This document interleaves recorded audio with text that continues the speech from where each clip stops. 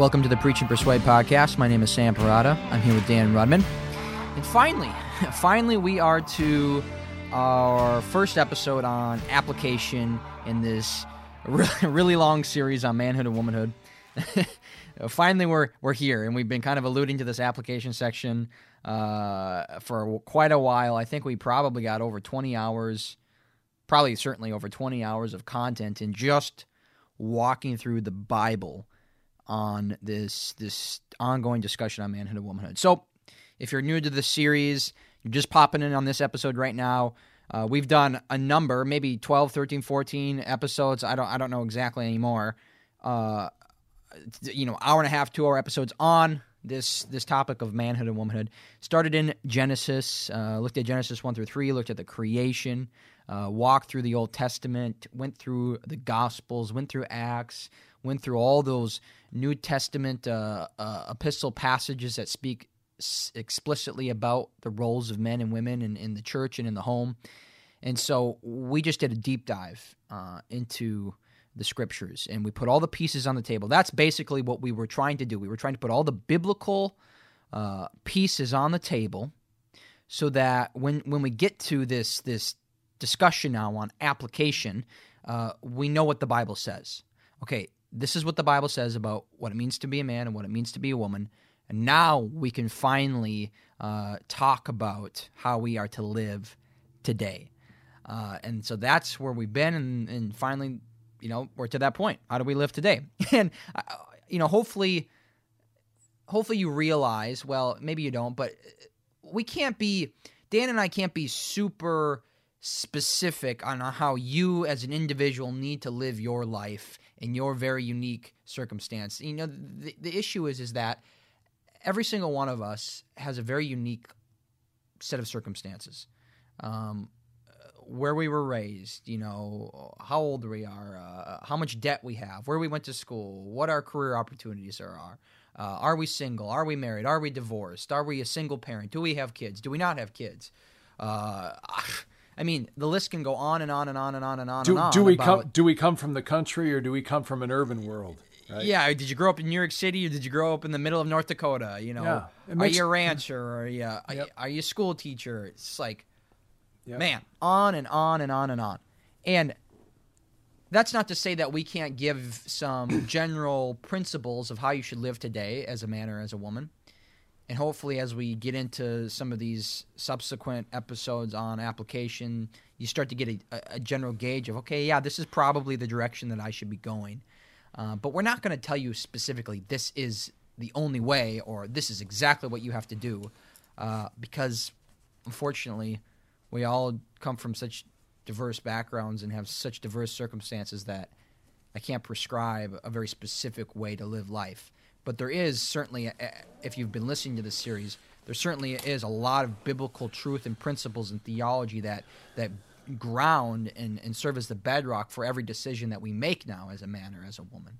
So there certainly are things you just can't do. And I've said it over and over and over again in these episodes. It's just very clear. A woman can't be a pastor of a church. That's just very clear. So you might ask the question, hey, can a woman, preach and teach from the pulpit on Sunday service? No.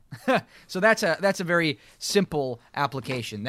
So there are some very clear, black and white, can do this, can't do this.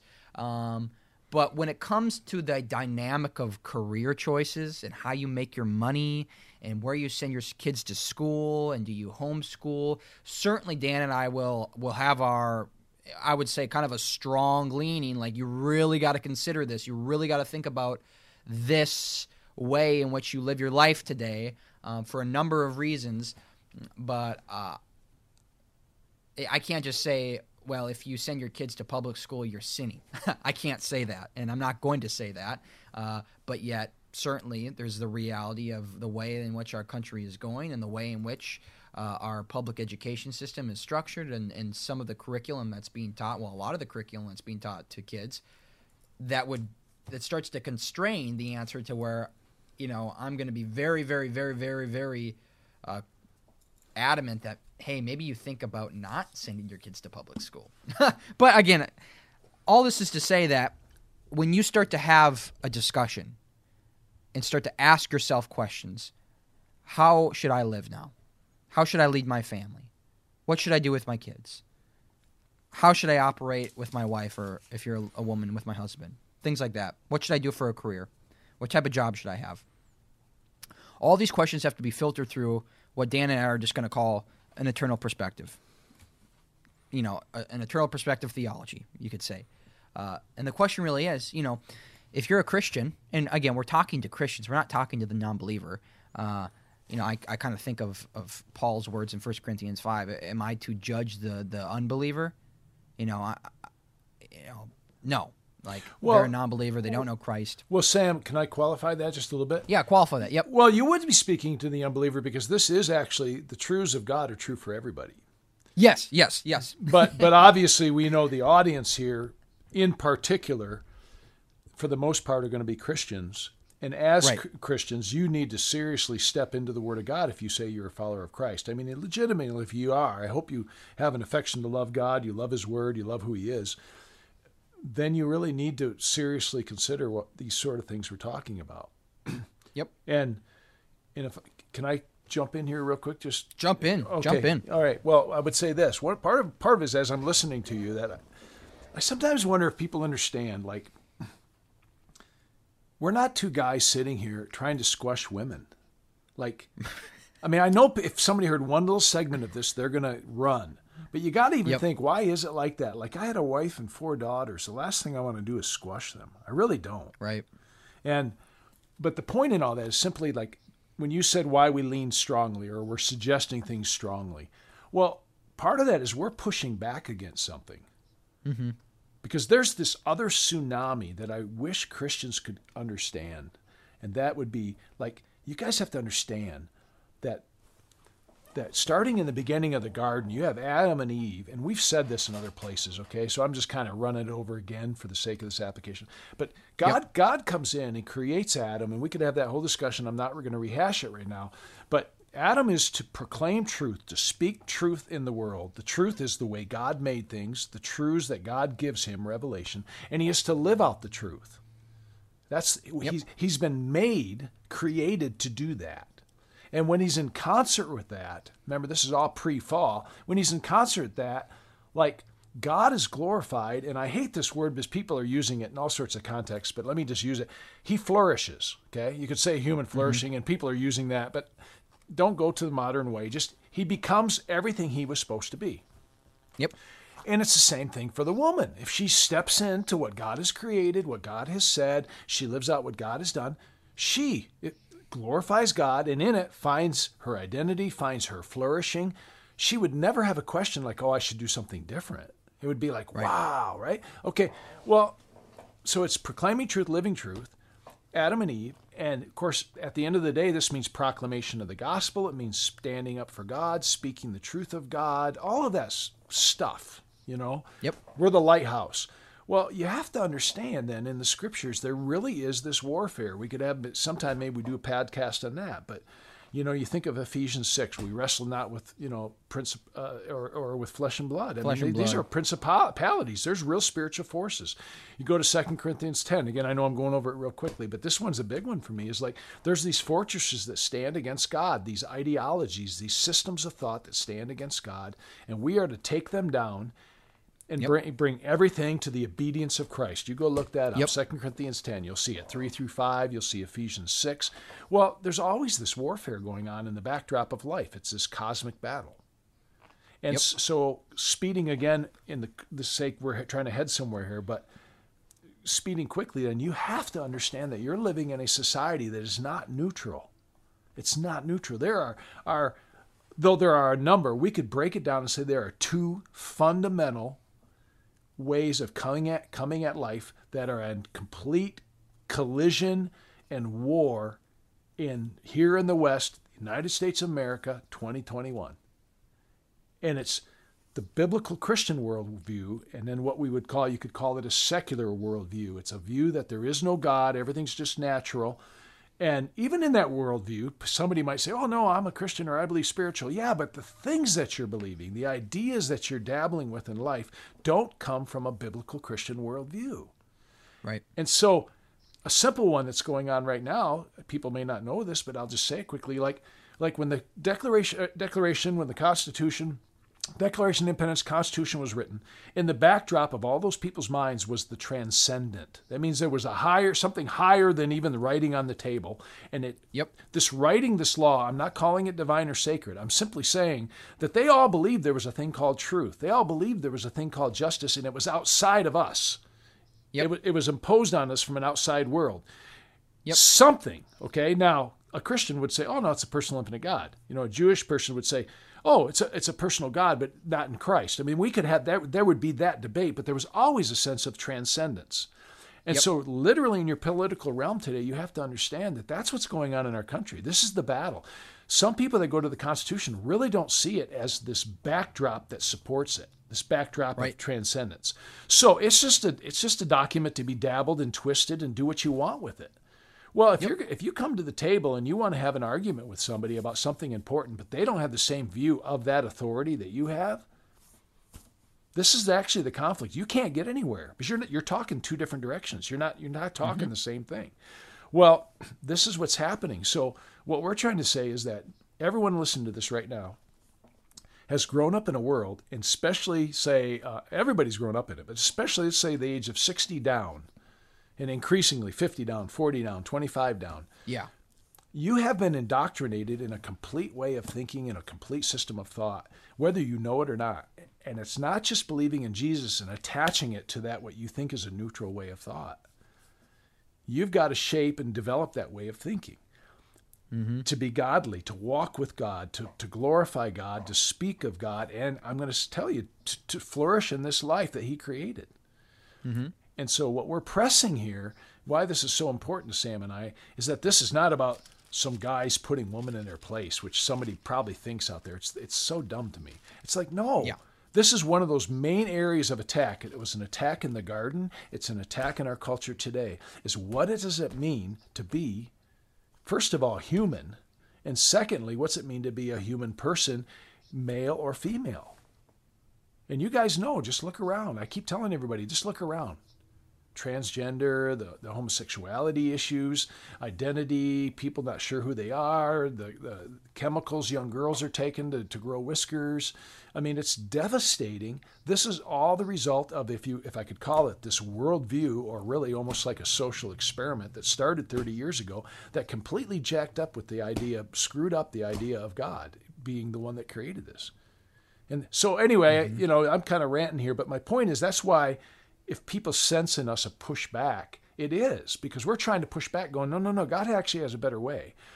Yeah. And so to this introduction to all this application we're going to go into, probably our concern, and we bring it up, we say it in some of the application, but some of that we've already recorded and it's all going to be put together really nicely here for everybody. But we're really not trying to say it has to look exactly like this. Yeah. Though we do lean towards things. You'll hear hear me talk with my wife and another couple where we homeschooled our kids, though some of us did a little homeschool and some other kind of schooling. And we're after something beyond the perfect prescription. And we're saying, you've got to think this through. And I just don't believe most Christians have sat down and really thought through an entire biblical theology of manhood and womanhood. Right. And so there's young men and women 25 years of age that are hearing this right now. And you just have this assumption of women having a career, get your master's, get your PhD, get a job, make money. That's just an assumption. And we're pushing on that going, is that really the right assumption? Right. Maybe not. In fact, I'd say in a lot of cases it's not. You actually have been drinking the water of something that told you that, and that may not be what God's saying at all. And that's a scary thing. Yeah, and so you have to stop and at least take time to say, I really need to think this through. Yeah. And then, once you've thought this through, like Sam said, the pieces are on the table. I don't know, maybe you got that from me. That's how I always think of this stuff. I got it from you. Okay, let's put all the pieces on the table first of all, and then say, with these pieces on the table. And I think, to your point, Sam, people are going to go, men and women are going to go, maybe I need to rethink what it really means to be a man and how I live that in this world. And I hope women think, maybe I need to rethink about this. And that's right. What we're trying to press you, because I guarantee you need to rethink about it, because the secular. Yeah, there's no way that you've grown up in this country And if you, especially if you if you were in the public school system, went to high school, public school, went to college, public school, you've drank in some of the water. Oh, but without a doubt. Well, Sam, here, even homeschooling or Christian school, I'm around it all. Yeah. You don't realize. You can't escape it. You can't escape it. It's going to affect you. I guarantee you. I don't care who you are listening right now. You say, well, I grew up in a really Christian school, a really conservative. I'm telling you, you've listened to music, you've watched movies, you're with your peers. Yep. One degree or another, this actually has had an effect on you. And you can't just blindly walk along. You have to be sober, vigilant. There's lots of biblical and other passages I could show you. Watch, open your eyes, wake up, O sleeper. There's all these passages where God's going, pay attention, look around you. Have a critical, not a critical spirit, but have a critical mind that says, I need to question this. Why are we doing this? Yep. Right? Okay, so I'm sorry. I don't know. Oh, no, that's great. Oh, okay. Man, I'm glad you did that. But that's exactly right. So any type of question that you have, this is what we're trying to get at right now. Because what we're going to do, just to kind of show you where we're going in the future now is in a matter of minutes here, I don't know, 10, 15 minutes, we're going to play an interview that we already recorded, Dan and his wife Tina, and then another couple that you and Tina are very good friends with. Gabe and Missy. Yep. Gabe and Missy. Yep. We're going to cut to them and this interview that we conducted, and here these are two couples that have kids. Dan's raised his kids. Dan's already a grandpa. And so they've done it. They've homeschooled, or they're currently homeschooled, and Gabe and Missy are currently homeschooling. And Gabe and Missy's kids are teens. They're teens, yep. So they're almost they're not quite 20 years behind us, but 16, 17 years behind us. Yep. So they're representing another movement, another almost generation. And then in addition to that, Gabe and Missy do a lot of counseling and ministry with college students. Yep. Literally every week they're answering these kinds of questions of relationships and stuff. So yeah. Yep. So that's where we're going. We're going to have the interview. I think about an hour long, maybe a little over an hour. And then we're going to have another interview with a man named Aaron Renn. Aaron Renn is the founder of The Masculinist. I really encourage you just to look up The Masculinist. It's a podcast. It's a newsletter. Go to his website. I think it's just themasculinist.com. If you just search The Masculinist, you'll find it. And he has a lot of cool insight about how to live as a man today in today's culture. And so we're going to go – that will be the next episode. So 2 interviews in a row. And this is just as an introduction, in a sense, to those interviews, which will kind of serve as our main application. Yeah, and by the way, I mean, you'll pick up on it. It just comes to my mind right now.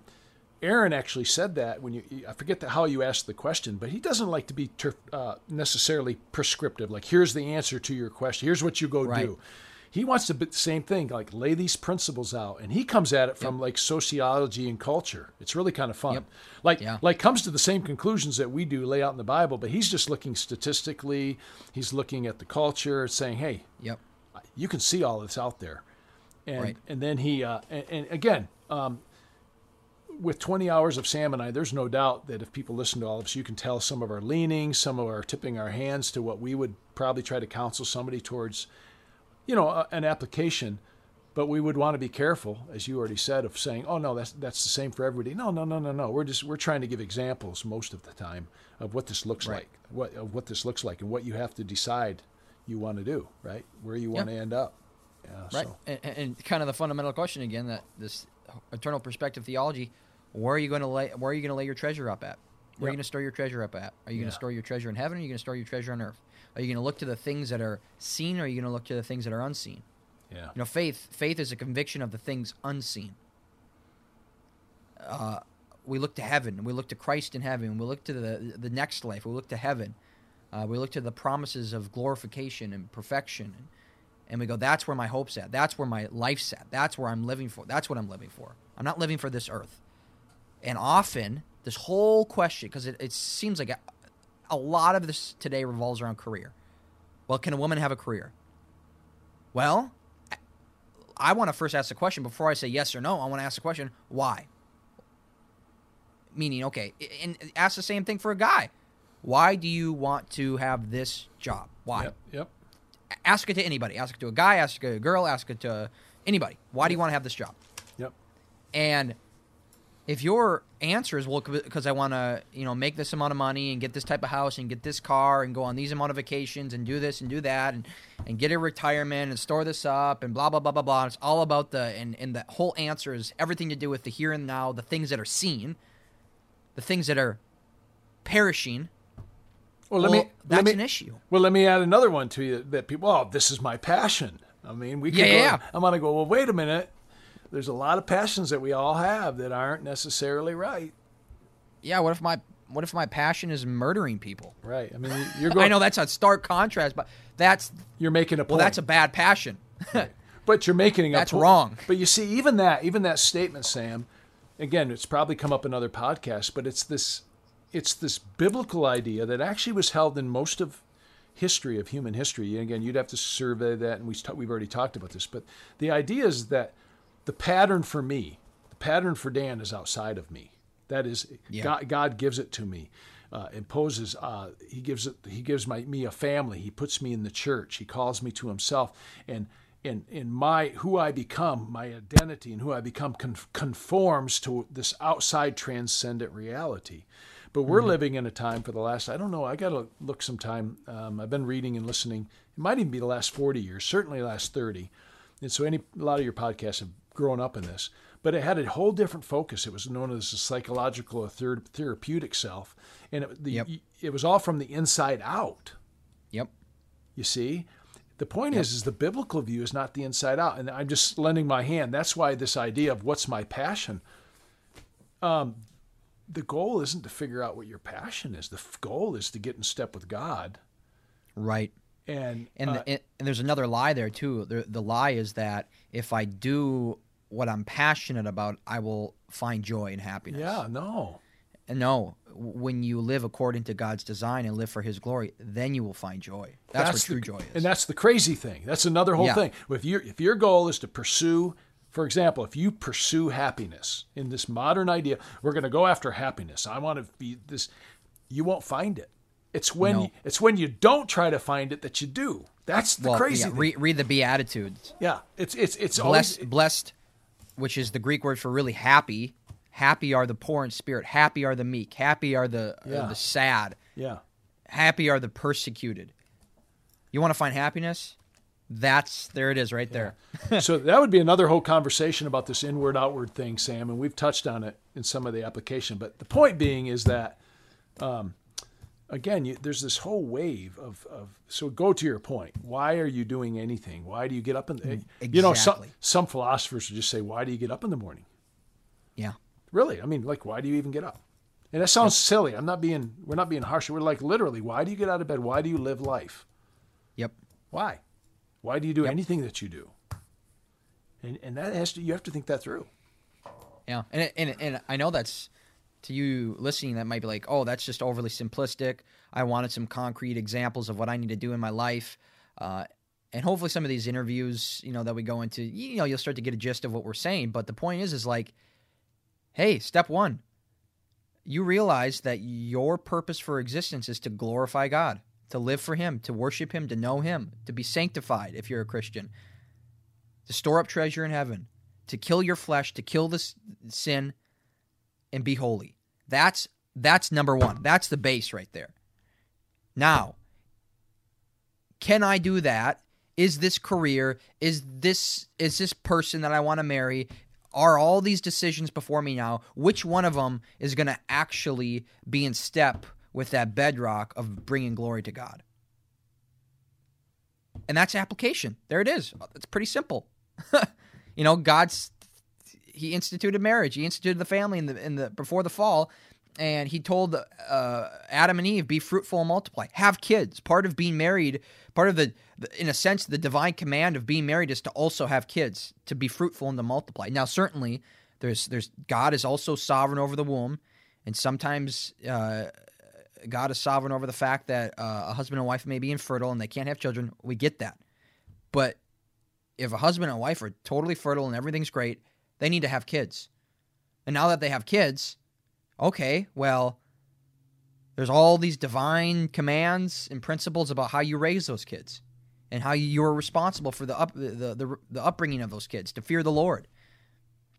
Now, am I going to, okay, now I have to choose from public school to homeschool. Just simple examples here. Simple, just decision making.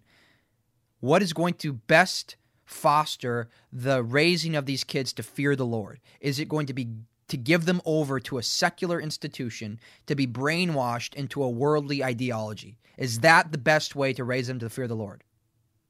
Or is the best way to raise them to fear the Lord to homeschool them and teach them what corresponds with the biblical worldview?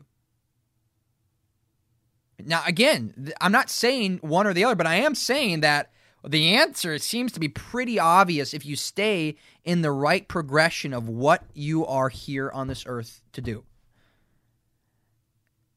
And that's why application really shouldn't be so complicated. Now, I know where it gets complicated is when you're 40 years old and you've been totally bought into the lie of the world and you've set your life up in such a way that corresponds to the world, and now you come to a realization that you're totally living in a lie and you're totally living wrong, but now you have all these hindrances. Well, I have this house, I have this mortgage, I have this car, I have all this debt, I have all this stuff that's now seems insurmountable. Okay, yeah, that's where it gets complicated. And you know, that's just the way it is. There's consequences in this life for decisions that you make that don't correspond to a biblical worldview. But really what I want to try to do is I want to try to grab the young adult. I want to try to grab the 18, 19, 20, 21-year-old right now who's in the point in their life where they're able to make decisions that is for the kingdom and not for the world, so that they don't find themselves when they're 30, 40 years old with this tsunami against them. So, but you know, I'm just going to have that be the introduction. Dan, you have anything else to say? No, you got it. You nailed it, man. Sweet. You know, I know you're probably listening. You're like, give me some real answers. Just tell me what to do. They might get a few. You'll get some. They'll get a few. And if you already listened to all the episodes, you got some answers. I certainly jumped the gun on in a lot of places and just said what Sam. I know. Who would have thought? Preach and persuade, and you jumped. Jumped. Yep. So. Yeah, so what's going to happen right now is we're going to jump to an interview, pre-recorded interview. So I hope that you enjoy it. I hope that you are edified by it and are encouraged. And hey, maybe you're even convicted a little bit. But hope you enjoy. So thanks for listening. Okay, we're moving into our interview portion of this episode. So if you're new to this series, we've been talking about biblical manhood and womanhood. We've put in about 20 hours of exegetical work, Dan Rudman and I, and now we're in our time of application, which is kind of exciting. We've been alluding to this time of application for a while now, and so what we're doing, Dan and I decided that hey, let's do some type of interview thing where we interview couples. Obviously, we're Dan and his wife Tina are going to be a part of this interview, and then we have another couple, Gabe and Missy Hunninghake. So we have these couples who have lived life, who have raised children, who have homeschooled, who have really modeled this pattern of biblical manhood and womanhood that Dan and I have been trying to unfold for over 20 hours of content now. And so we're going to just try to be as practical as possible. We're going to talk about how they live their lives, and how they would encourage young men and young women today to live in this world at this time, to the glory of God. And so what we're going to do is introductions. You guys know Dan, Tina, Dan's wife. Why don't you just introduce yourself a little bit? Whatever you want to say. Okay. Well, obviously I'm Tina, like you said, and we had 5 children. Well, 6, but we got to raise 5 children. I was a nurse, and then of course we had our kids, and we decided to stay home and raise those kids, and chose to homeschool, I guess. Yeah. And now they're all grown up and we're in a new season together. Yeah, So and your grandparents. Yeah, that's true. Now we have 5 grandchildren. Six. Six now. Six We just had another yes. one. Another one. Mhm. Yeah. So we have 6 grandchildren now. Yeah. Awesome. Okay, so short introductions. Gabe and Missy, why don't you guys introduce yourself? I also know you guys do some ministry stuff with young men and young women, and some premarital counseling stuff. And so why don't you tell the listeners a little bit about what you do in ministry as well as to who you guys are. Okay. So we've been married. Oh, geez, I should have thought of this. 22 and a half years, right? 23 this summer. We have 3 kids. Our oldest is almost 20, and then she's our only girl. And then we have 2 boys that will be coming up on 18 and just turned 15. So we're slowly creeping up on that empty nest time frame. But they're all still Yeah. home right now. Yeah, they're all still here. Yeah. Oh, they are. Teenagers in the house is crazy. So I spent, or actually we spent about 10 years in the military after college. Left the military and moved back to Lawrence, where we both went to school, started a business, and have been doing that ever since. The ministry side of things, I mean, it was nothing really official. It was, we were deeply invested in by some families when we were in college. Had a lot of experience in the military with some different families as well, and also were around a lot of younger airmen, the younger enlisted side of the Air Force in that time, and they were always it's just a fun stage of life to talk through. There's a lot of challenges. There's a lot of new things they're encountering. They're more open to discussion, it seemed, than what our peer group was. So when we moved back to Lawrence, we wanted to just kind of return the favor, right? Pay it back in a sense. Mm-hmm. And then through churches and different opportunities with some folks we met in town that were doing ministry work, started having college students directed our way. And college students, that time in their life is very heavy relationships. That seems to be what I think probably the majority of college ministry type people end up talking about. Who should I date? Who should I marry? Should I marry? Whatever, that kind of stuff. And yeah, I think those questions have changed over the last 10 years probably. Mm-hmm. But so it's been a fairly regular topic of conversation for us. I'm not saying we have all the answers or anything, but we can at least ask difficult questions and go think about it. So does that pretty much sum us up? Yeah. I think the only thing you didn't cover is, out of college, I like you said, we both went to KU, both graduated with degrees. But when I realized I was going to be marrying someone in the military, I did not want to have to pick up and find work every time we moved. And sure. So both of us wanted me to stay home and, be the primary caregiver of our kids once they came along, if they did. So I did not pursue anything career-wise in that and didn't want to. And there were a variety of things from my past that I witnessed growing up that I did not want to have part of my family. I can get to that later if you want to. But so we made a very conscious decision to start out our married life one income. And we actually talked about that it would be easier to just start out that way and not have to pull back once we got to 2 incomes. So we did. I remember, I don't know where we were, but I remember we talked about it. So, I did odds and ends, working, substitute, things like that before the kids came along. And then, I think that's the only thing I wanted to add. Yeah, we didn't have a very long period of time either between married and kids. Right. A year and a half, I guess, maybe total. Yeah. Mm-hmm. So there wasn't a whole lot of time for her to get established and different. We weren't in one spot all the time with the military. Even in that period of time, we were in basically 3 different locations. So right. There was a lot of extenuating circumstances that made that even easier to not get into that kind of 2 income, just vibe, get used to that. Right. Yeah. Kids came fast. Yep. It means we're still going to be young when they leave. Right. Maybe. Yeah. So this may come up, but I'd like to extrapolate out just a little bit, Missy, because both of you guys have this ministry. So if I could just speak to them, I'm I asked Sam, I said, hey, I know this couple I think would be great at this. Because you guys have a full life, raising kids, homeschooling, Gabe, your business, and yet an intricate part of your life is ministering to people. I mean, here's Gabe. On top of all that, Gabe coaches basketball for the local Christian school.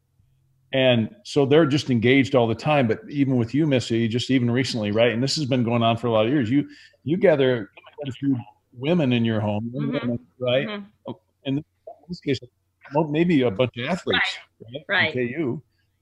And I mean, regularly you're with these gals. They're getting up early in the morning, coming and having Bible study every week with you, and you're discipling them, right? I mean, just tell a little bit about that.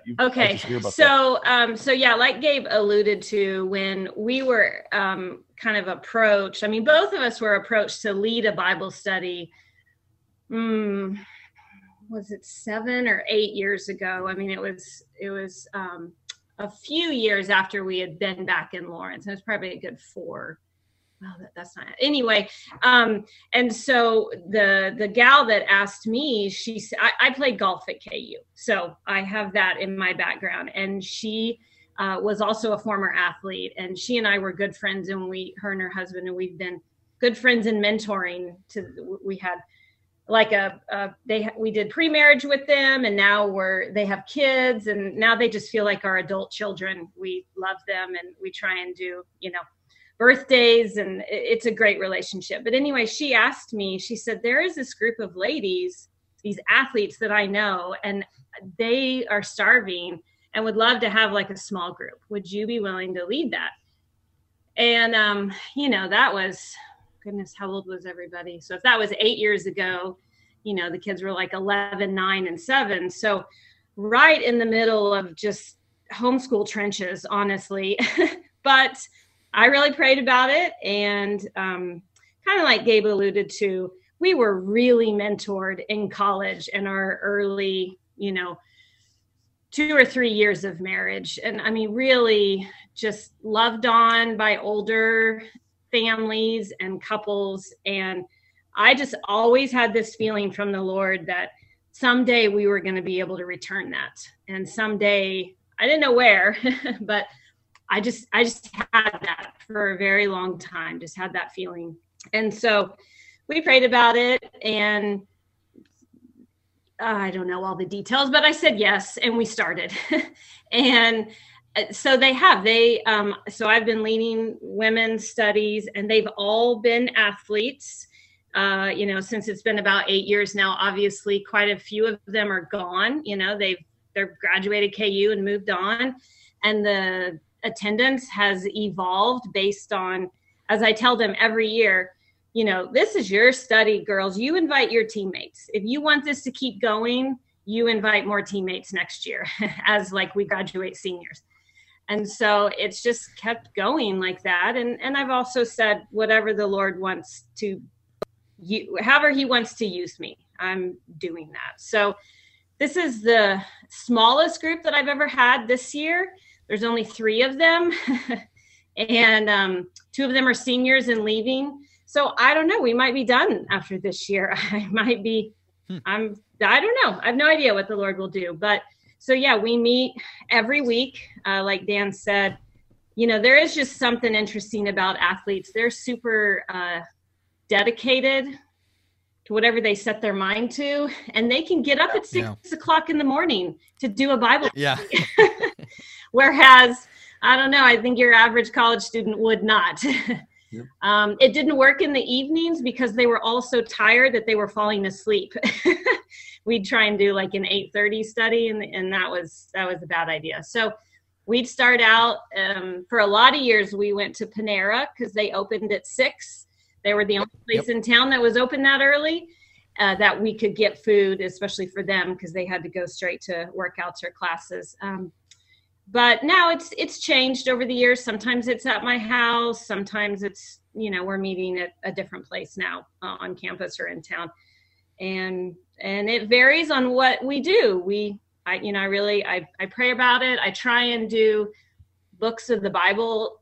Majority, we've done John. I think I've done John 3 or 4 times with the girls. And I always have to ask them, have I done this one yet with you? Because I can't remember, were you a freshman when we did this? Or, but anyway, and then I have them over to the house as often as I can. Sometimes it's only a couple times a semester based on their schedule and hours. And Gabe has made appearances too. Like they'll have questions that involve, like boyfriends, future, husbands, and how to think about things. And so, yeah, Gabe's graciously come and joined us and let them ask questions to him. And that's been sometimes it's been sad, some of the things that they tell us of what they're experiencing and men in their lives. And we're kind of sad at some of those things, but it's been encouraging as well. Yeah. Done enough? Yeah, I think that's great. Now, kind of a question for both you, Missy, and Tina. These young women that you guys have ministered to over the years, especially today and in the last 5 to 10 years, college age women.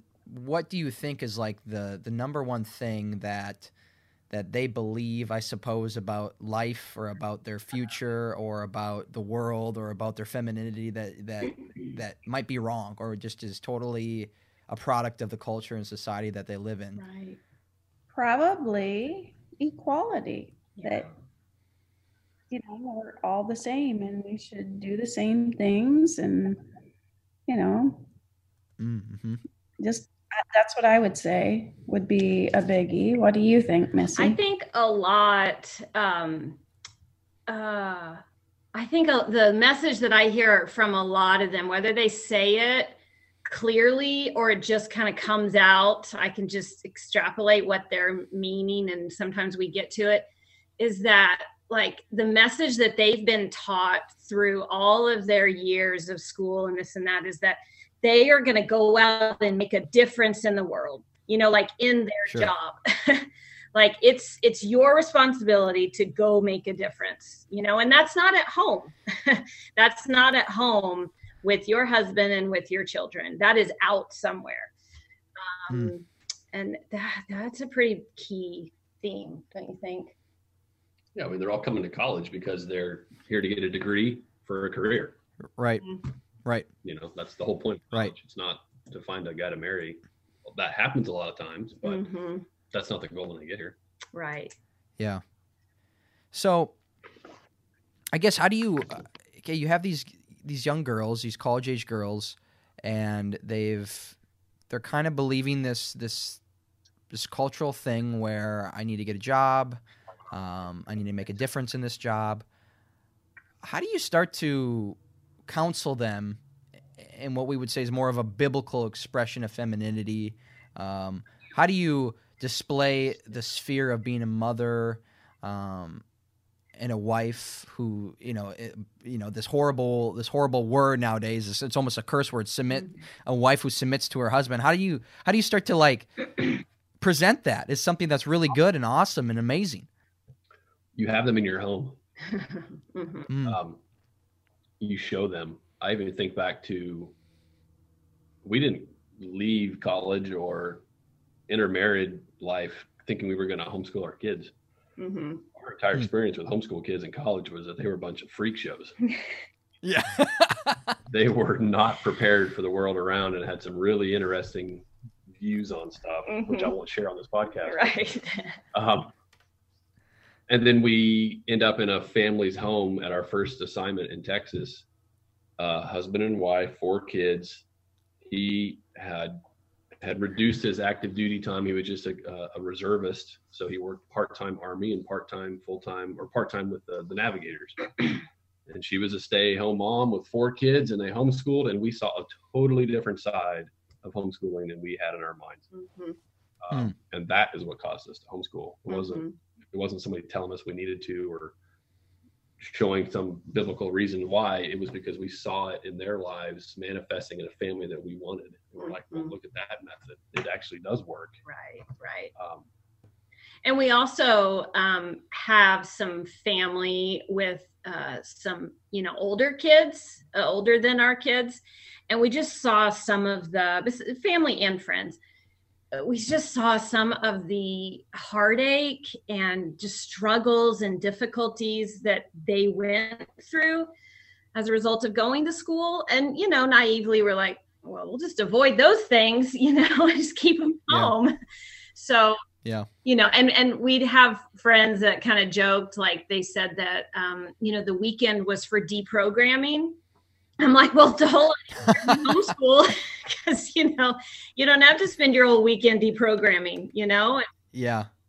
So there were some of those examples as well that, and being in the military, you know, kind of like, I didn't want to have to start, you know, try and find a new job every 2 to 3 years. We didn't want to have to take them out of school and put them in somewhere new every 2 to 3 years. We wanted to have some consistency, and just, you know, we just moved all of our books, and once we unpacked them, we got right back at it. So Yeah. I don't remember, what was your original question to that? How do you like, okay, you have young women today that the homeschool world, the stay-at-home mom, it's so foreign to so many girls today, and just so many men, just everybody. Yeah. And so how do you start to represent that whole sphere of you know, of the family to these young women, and even to these young men, you know, Gabe and Dan, where that's just so foreign. It's like almost in like a new thing. Right. And obviously Gabe said, you know, hey, we bring them into the home and we actually show them and put on display where this is actually operating, and look how wonderful this is. Because I mean, we, as Dan and I have hopefully tried to show over 20 hours of podcast, it really is a wonderful thing. And it brings true joy and true human flourishing when men operate as men and women operate as women, and families operate as God intended them to operate.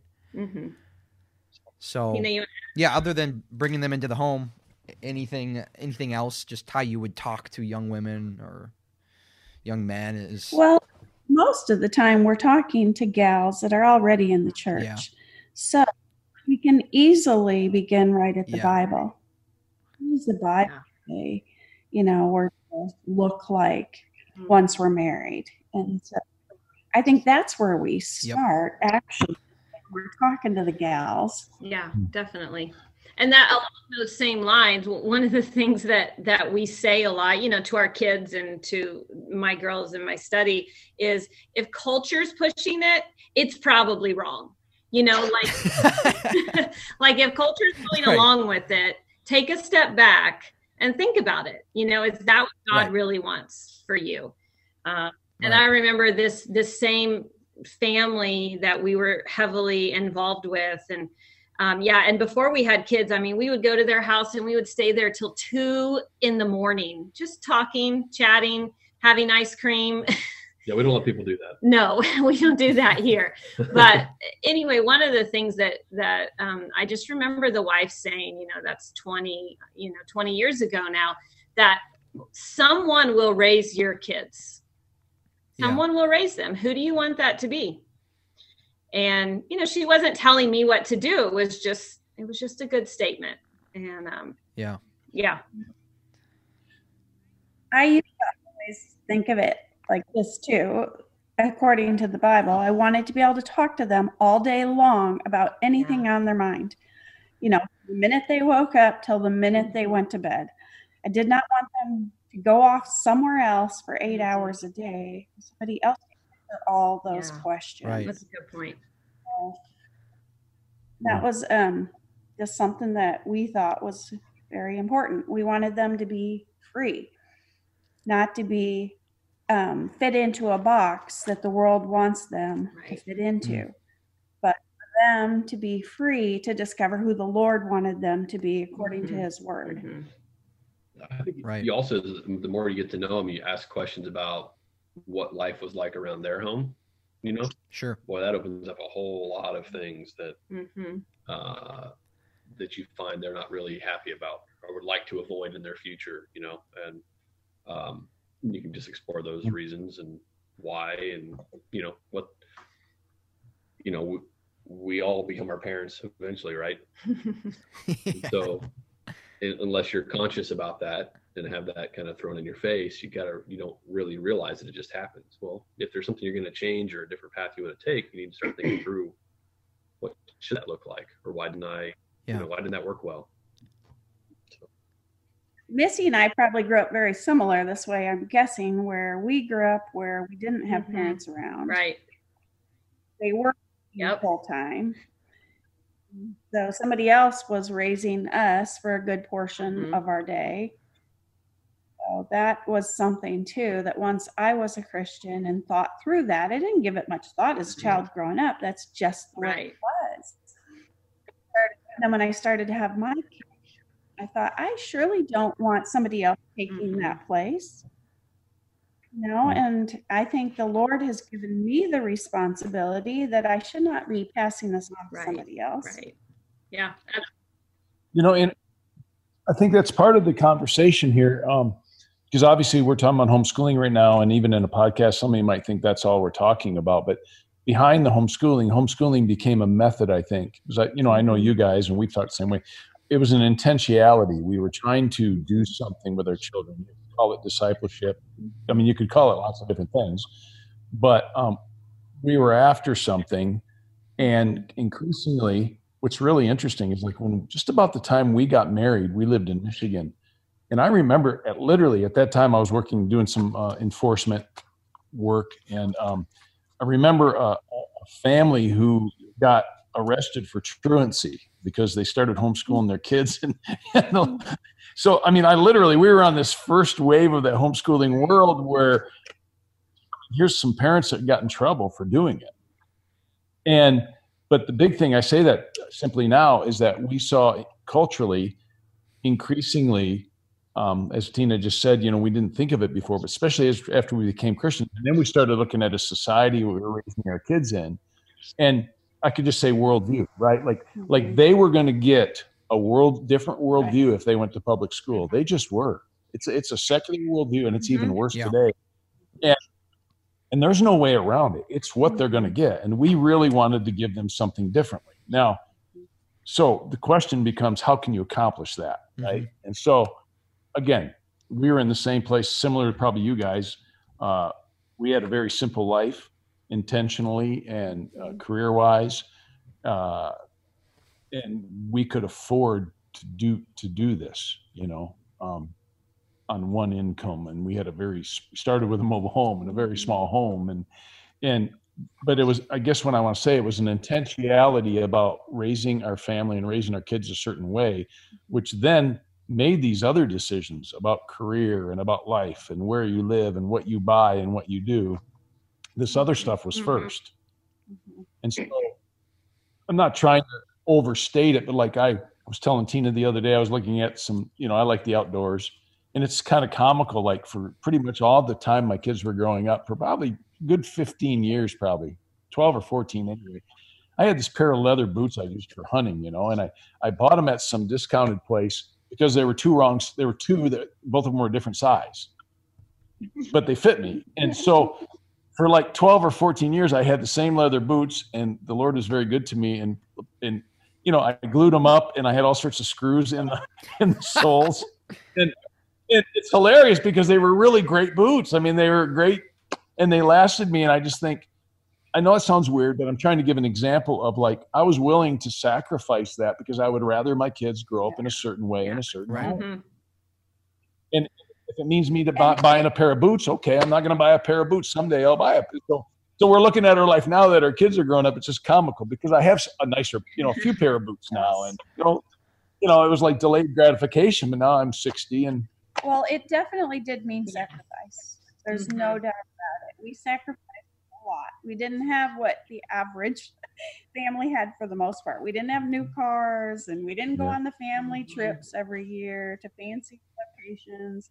Our kids couldn't afford to have all the latest tennis shoes and all that kind of stuff. But I think it was a worthy sacrifice to be able to be so involved in their life. And that was the intention, right? To Christ. That was, you had a goal, you had an objective. You said, we want to accomplish this. What's it going to take us? Well, it meant certain things, even financially for us, and we accepted that willingly, and we don't regret it at all. Right. So I don't want to, yeah, anyway, as we're talking and, I'm on the podcast a lot with Sam, this is, and I know you guys well enough too. The reason we all went down this road was we were trying to accomplish something with the kids, and there's probably other ways to do that too. Other people do try other things. I mean, there is Christian school and other kinds of things, right? Right. They're pretty expensive, and Yeah. sometimes the outcome is not exactly, what maybe you would hope for, but there are options. Could have saved I'm sorry, I'm laughing because even though this is just a podcast, we're doing this on Zoom and I'm watching Dave's eyes. Yeah, I mean, we're in the middle of it because we know people that have said that, and we have a Christian school we could send our kids to, but I mean, there's only one left that would be in school, but we don't. That's not going to happen right now. We don't want to. Well, the thing is, nowadays, even a Christian school, we even have to think through that, because how are the teachers educated? Yeah. Right. Are they still going to be influenced, in the world, even though they're in the Christian? Right. It's not a guarantee. Not at all. Right. So I still think you have to do your homework there if you do that Right. way. Right. Right. Yeah. Even if you give them over to a Christian educators, you're still at the end of the day still responsible for your kids and how they were educated and how they were raised.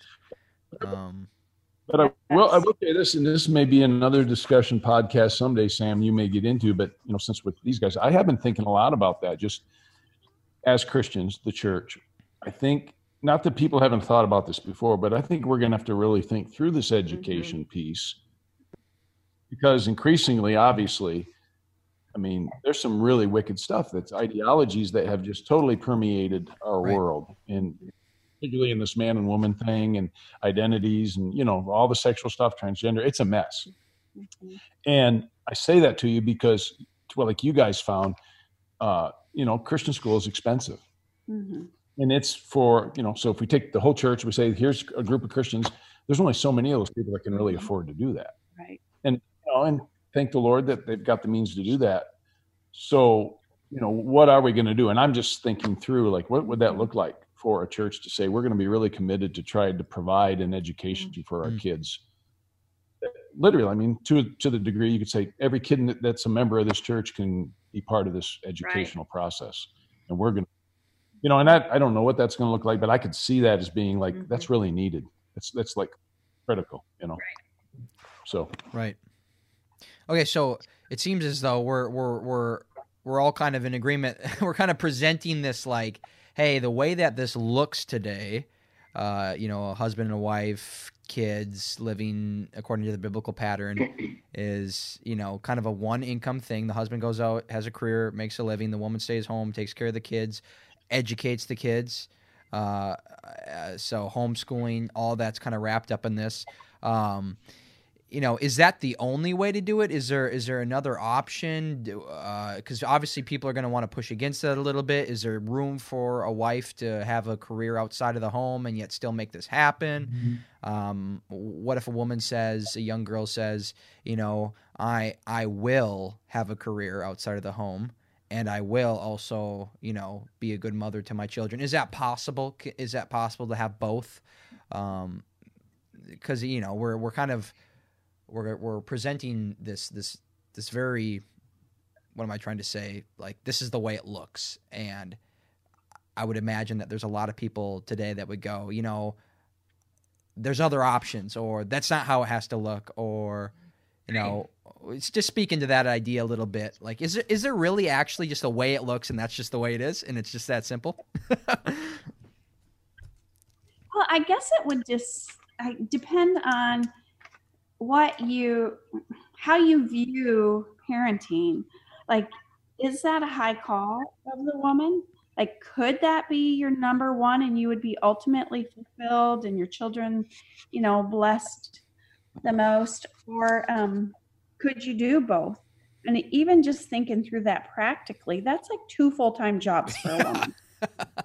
The man has, one full-time job, but the woman is going to have 2, because she's going to have to do all the homes, the things around the home, because generally the guy doesn't, well, Gabe, maybe you do some of the cooking, but generally the woman does most of the cooking, most of the grocery shopping. I mean, and I like it that way because I like my home orderly. Yep. Mhm. Yeah, things where they're supposed to go. Right. Dan would just step on the flowers. And There we go. There we go. So Okay, I'm not trying to digress. That's all right. It's all fun. I just go out and Right. kill stuff, That's bring it right. home, and she cooks it. And it works great. It works great. So I just think through 2 full-time jobs is really hard. One of them is going to Mhm. sacrifice if you just Mhm. full-time. Right. And and one thing that I say is that you're going to feel a pull if you're like saying like, I'm just going to work full time and it'll be fine. And my kids will be fine. And I'll spend time with them in the evening. Like, you're stepping outside of the way God arranged marriage and, husband and wife, and you're going to feel a pull, and you're going to maybe feel guilty, and you're not going to be able to do both of them well. Like, I just kind of lay it out there, 100% for them. You can try, sure, but something's going to give. And it's just going to be really difficult. And I think that's kind of something that we were talking about earlier, is like, if your heart and then your actions are set on, I want to, arrange my life the way that God designed me and what he wants for me and my marriage, if you're married.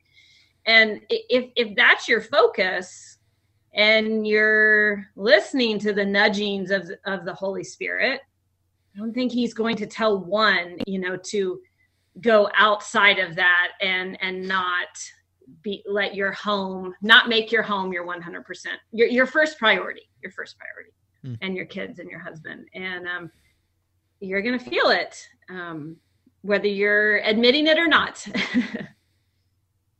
Well, Missy, I think you're onto something. I'm looking forward. I see I'm watching Gabe. I want you to jump in there, Gabe. But I would just say we have in this podcast, if somebody's listening to this first time, they haven't listened to all the hours we put into discussion. Some application obviously has come up other times when we talked. But I think you're onto it, is we're saying that God, in his scripture, he clearly does have a pattern, and there's like clear spheres, roles that we operate within. Doesn't mean, even Tina loves to cook. It's great. Okay. So could a man enjoy cooking in his home? Well, sure. That's not the point. We're talking about there's a primary sphere, a role that a man plays in and a woman, and they are different in scripture. They're just different. One's not more important or less. That's not even the discussion, right? So we've hammered that out for 20 hours of podcast. But the question you have to ask is, once you get first things first, okay, what's the scriptures teach? What's my primary sphere? Then you've got to think through these kinds of cultural things and what can I do and what can I do? And as a follower of Christ, there's always sacrifice. You're going to have to walk with Christ is a small gate and a narrow road. It just is. It just is. You're going to have to think that through. And I think one of the things I see is there is this like message out there that you can do it all. You can be this perfect mom in your home. You can have this perfect career. You're going to go work out and have the perfect body and blah, blah, blah, blah, blah, blah, blah. And the new car and the new home. And there's even in that, there's no delayed gratification idea. I've been reading about that really. It's like, you're supposed to have all this now. Yeah, totally. And it's like, no. And so even for you guys, Gabe, maybe you could speak to that. One of the things, again, I've watched your guys' life. Maybe you didn't even know that, but like, I remember like, no, you intrigued me because I remember, you guys were renting homes and you even rented in a place and you moved back in town because you wanted to be closer to college students. But even that, you delayed even buying a place, waiting for God to provide something that was very unique. And you guys ended up by getting this like incredible home for an incredible price. But you guys waited a long time. And right? I mean, speak to that, Gabe. I mean, that's intentional living. It's called relational decision making. You're thinking through these things and putting priorities in place. Right. And there's a lot of things that go into that, decisions years prior to it that allowed for that to happen the way we had hoped that it had happened.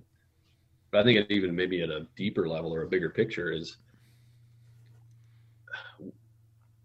the decision that our home would be the center of our life, right? Like, and I think it's interesting that even this COVID time has kind of brought some of that back out, right?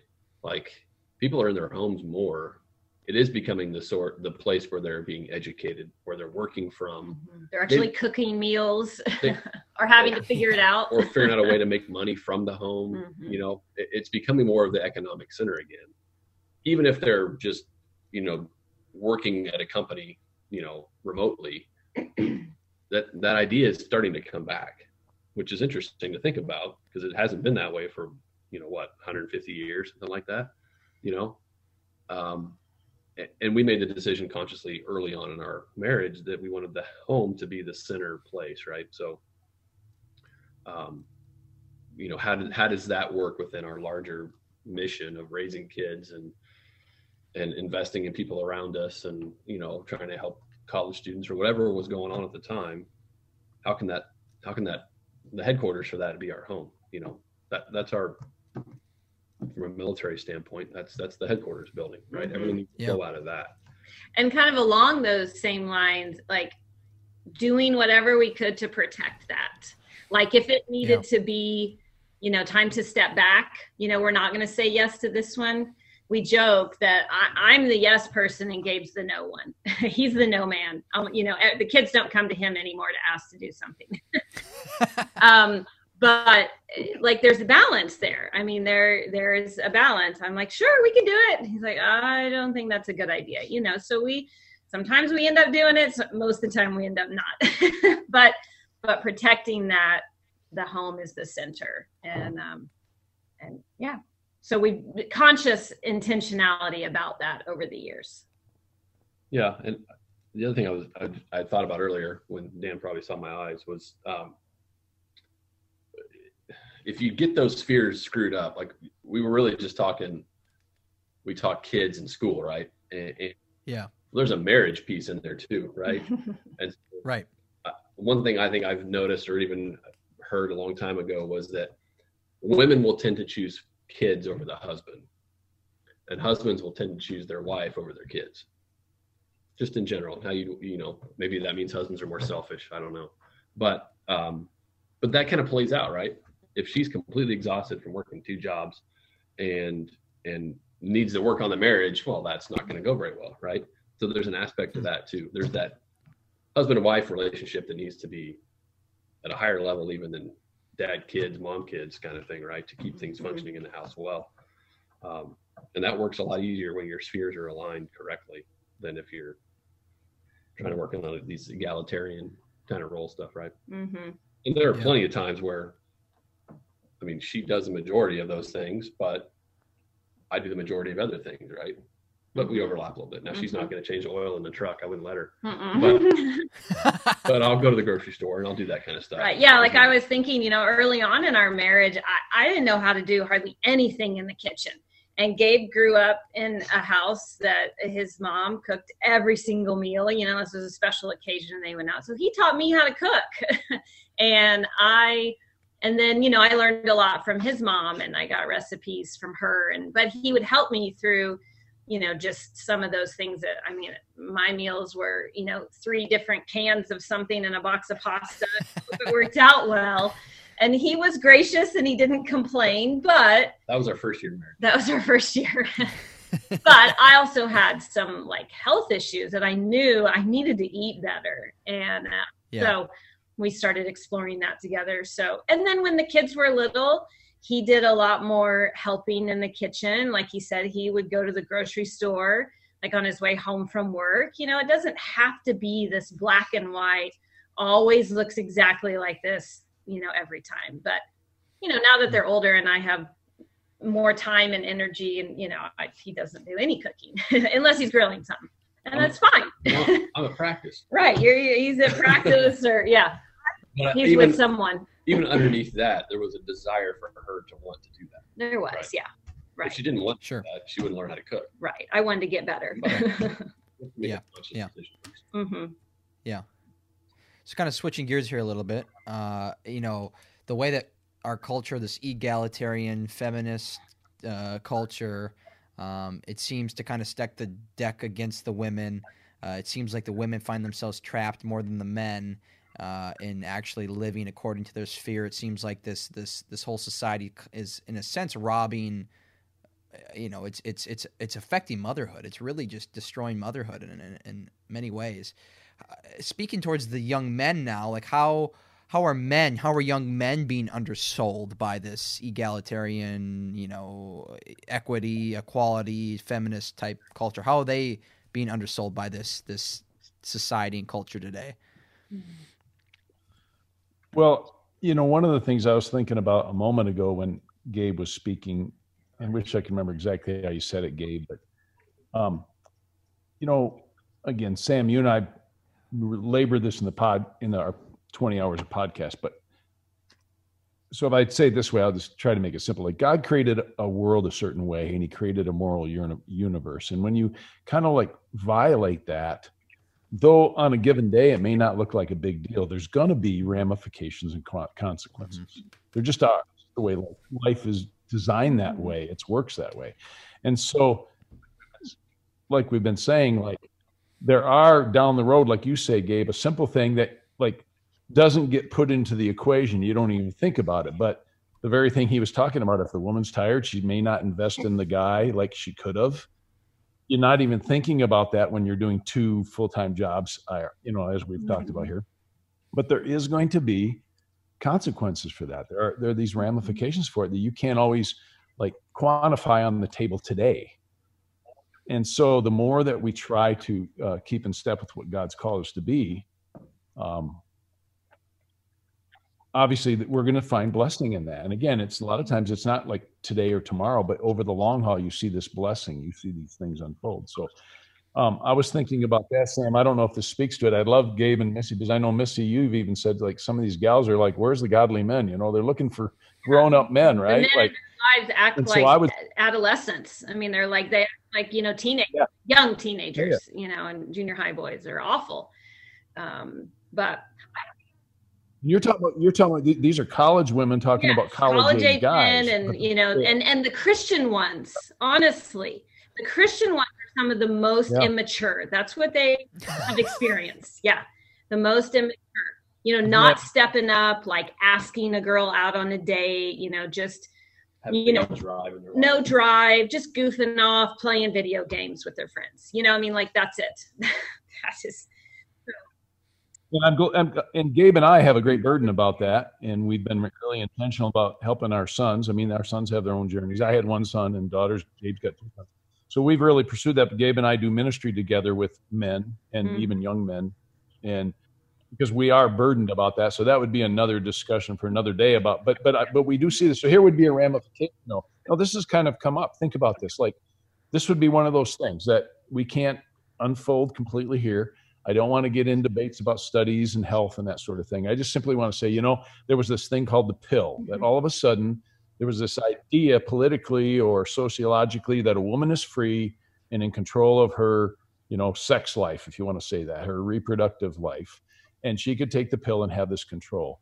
Well, there's huge side effects of that in regard to men and manhood, because given the baser sinful nature of a man, both his natural desire towards, in all fairness, the visual and in towards sex, that's just real. It's wired into a man. Well, then obviously you put that into a sinful man, and he's going to pursue that wrongly all the time, often. And at the end of the day, what ends up by happening is, while it sounds like women have been set free, the fact is, guys also knew there wasn't a consequence for their sinful actions or their sinful, sexual problems. And all of a sudden, women, in a real sense, if you'd sit back, you think, oh, women are left victims again. Yeah. This very thing that's created to say, women, go for your own power, go for your own autonomy, you get to have control, is actually turn women into victims. And so we have a bunch of young men, and they are young men, even though they're acting like boys, that don't seriously look at this, don't seriously say this. And so, young men need to be pursuing wives. And so what have we done basically? We've said, oh, no, you can wait till you're 30. And here's this guy with raging hormones and a raging desire. But guess what?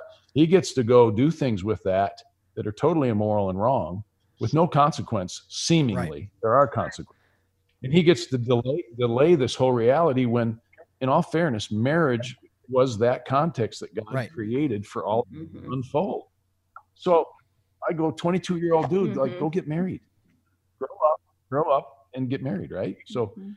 Gabe, you can speak to that too. I mean, Yeah, you but have the a challenge with that is finding a girl who agrees with that, Mhm. or a girl Right. whose parents say that's a good idea.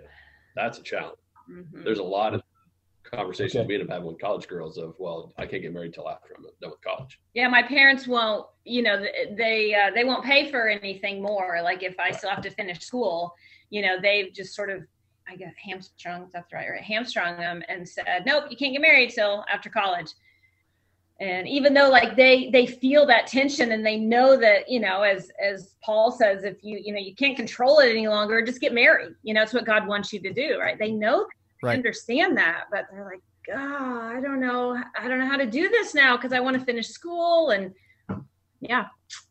But my parents won't, you know, whatever. So we've had conversations with that, and I've had conversations with some of my girls to be like, you know, they have a plan and they have grad school and they have, you know, whatever, maybe PT school afterwards. And we'll say, but you know, have you thought about what if you meet a good guy, a great guy, a godly man that you want to marry? What are you going to do about that? Where's he going to fit in your plan? Is he going to have to wait? You know, it's like, it's just a question. Just think about it. Right. So, but you said your question was how is it affecting the men? Yeah, how is it this whole egalitarian society undersold men? Mm-hmm. I think it's cutting the legs right out from under them. They have no, not authority, but no confidence to try and lead a woman well. Yeah, because if they try, they're said that's bad. Yeah, you can't do that. Right. You can't do that. You can't, you know, you can't tell your wife she should not, you know, do this, or maybe you'd like for her to, you know, do this a little bit better at home, or, you know, or something like that. Like, well, you know, husband, you should just do it. And so it's totally, and so, you know, young men are hearing that too. They're either seeing it in their own families or at church, and, you know, men are told that, you know, be a servant leader, just serve your wife all the time, serve your kids. Oh boy. I don't, maybe another discussion for another day, but yeah, because there's been time, and you say, like earlier, the question, how do you show it, or how do you tell them about it? Like Gabe said, invite them in your home. I tell them stories about things that have happened in our marriage and ways that, you know, I didn't agree with Gabe, but I ended up submitting in the end. And you can just see their faces sometimes like, what? But, you know, and just little things that, you know, I've told them, like, we've had conversations that it's about, I don't know. I mean, I trust God. I trust God in the man that he gave me, and I trust Gabe. Yeah. I think it's interesting too when you look at scriptures and it says, "Husbands, love your wives, but wives, respect your husbands." It doesn't say love your husbands. You know, Mm-hmm. why is that? There's a difference there, Mm-hmm. and I think men are being undersold. One of the ways that they're undersold is there's a lot of situations now where women don't respect their husbands. Mm-hmm. And if you don't respect your husband, man, things go crazy pretty quick. And when your husband doesn't feel respect, the love doesn't reciprocate, you know, it becomes just there's not a lot of spark in that marriage. Mm-hmm. You know, it's more roommates and whatever. And, you know, and bottom line, back to that servant leader thing, like, do you respect somebody that cowers to you all the time? Like, no wonder they don't respect their husbands. I don't know, maybe that's a little harsh, but No, I think that's well said. like, yeah, I don't know. I remember someone saying, and I think maybe this was a message that went towards, like, you know, women, you're going to gain weight over the, you know, after you have babies, and it's okay because your husband should love you anyway. I think it was along those lines, but it was I can't remember who it was, but she was basically saying, like, you expect your husband to love you, but are you being lovable? You know, like, Sure. Are you being the kind of person that he would love? And I'm not just talking about physicalness, but I think it kind of, the world was trying to push it towards that way. Like, you know, you're having a bad day, you can treat him awful and he should love you. Like, oh, okay. But you're not being very lovable. Well, we're coming up kind of to the end of our time here. Time goes by fast. I wish we had more. But as a closing, why don't you guys, you know, as couples, as married couples who have lived godly lives as men and women and husbands and wives and parents, why don't you just kind of in a description describe what it means to be a godly man, godly woman, godly husband, godly wife? What does that actually look like, or in a description form, if you could do that? I mean, I think more than anything, if we're not spending time with God, reading our Bible, you know, like in the Word, you know, if you don't spend time reading the Bible, you're not going to know God. You're not going to understand God and know what He wants for your life, how He's ordained things. So that has to happen all the time. You know, I mean, every day. And it can look different each day, but that has to happen. Wouldn't we all say that, like the center of our lives is exactly, Missy, what you were saying. The center of our lives is Christ as Lord. The center of the deal. He actually communicated with us and told us stuff. Some of it's hard to work out because of our sinfulness and the world we live in, but we've still been called to do it. To be pressed into that mold, I think it's the way Sam and I talked about it. Like, there's this mold that God is going to press me into, and when I really submit to God and do what He calls me to do, whether it's standing up and leading or whatever it may be, and through trials and difficulty, it's going to help me push me into what He's created me to be. But there's always going to be a pressure to, you know, stay away from that in some way, and you see it culturally and ideologically, and so it comes down to a spirit-filled life, right, of living. But the other thing I would say, Sam, and you know, of course, you can all tell, like, I'm the talkative one, my wife's the quiet one. In this case, Missy is just so good at talking, smiling and just nodding. But my point in all of that is that, again, I think we would all agree, there's something about within a home and a life that I'm to do before the Lord first and foremost, and then secondarily my wife and to my family and the world around me. And so it's a simple thing, but we would say to our kids all the time, more is caught than taught. Like, it's about who I am truly behind closed doors and who I really do and how I make decisions. And it's not always though there's lots of teaching moments in life, right? But it's about, I do the right thing. I live the right kind of life before my family as a man. And that sets a tone, sets something in motion for my kids. And they may not even know it. Later in life, there's something in their DNA, if you want to say it that way, you know, their behavioral life DNA that they just gravitate towards. And it's because they saw some consistency with a mom and dad doing a certain thing. Yeah. What is the essence, I guess, what I'm getting at? What's the essence, if you could just, a very short sentence, like the essence of that masculinity that you're describing, that they see? If you could put some words to it. Leader, protector, provider. Yeah, I think those biblical ideals, yeah. Sam, like, I want to center it. I want to say it needs to be done godly, right? But it's leadership, it's initiative, it's protection, it's justice, it's here's the rules, here's the guidelines of life. I need to do that. Yeah. Like Gabe and Missy were talking about, I loved it. Like, Gabe does that. It's not always the favorite thing. It means my kids might be upset with me. Why is Dad laying the rule down, right? Well, if I kowtow to that, if I collapse to that, I'm actually not obeying God, and I'm actually not leading my family, even though for the day it may look like I'm getting along. Right. You know, again, now I can go the wrong way, right? I'm not talking about being obnoxious. I'm talking about a godly way that I have been called to do that.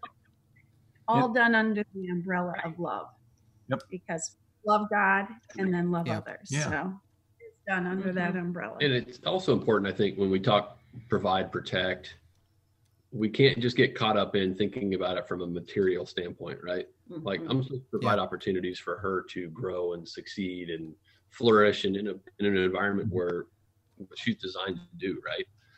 Some of that's money, some of that's whatever, but it's also giving her a chance to, I'll cover breakfast this morning. Go hang out with your girls. You need to be doing that stuff too. So it's not just, the Western material thinking. Right. Yeah. And go ahead. And to realize too, I think sometimes when these discussions happen, not necessarily this one today, but oftentimes people can leave with women are inferior to men, right? Or that's the perspective. Yeah. When you look at scripture and you look at so many, Dan, I think when we went through that Echoes of Exodus book, try to highly anybody, right? Yeah, right. One of the many sort of patterns that develops in that book, before God rescues his people, oftentimes there's a signal that it's coming when it's lower level women outmaneuvering these powerful men, right? That's something that you think of even like the Hebrew midwives or whatever, right? Well, there's lots of those situations you go through scripture. Same sort of theme pops up. And I once heard, that a powerful man maybe could be overcome by 2 or 3 less powerful men, right? They could overpower in that situation, gang up on him. But all it takes is one woman to overthrow 1,000 powerful men. So there's power in that femininity side of things. It's just how do you channel it, and where does that happen, right? Where does it function? So, and I was just thinking on like a very practical, applicative way, like for us, it's it's me not emasculating and talking bad about Gabe when he's not here.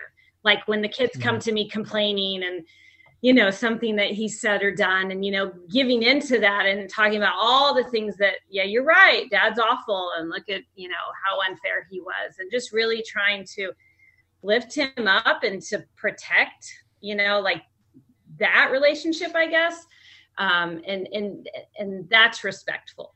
And then this, the flip side is, I don't know exactly what he says to the kids, but I know they've had conversations with him, especially one of our boys, about me. And, just always, loving and respectful as well. And, but at the same time, like pointing out, like, we're different. It's okay. That's just the way that's the way your dad is. That's the way God made him.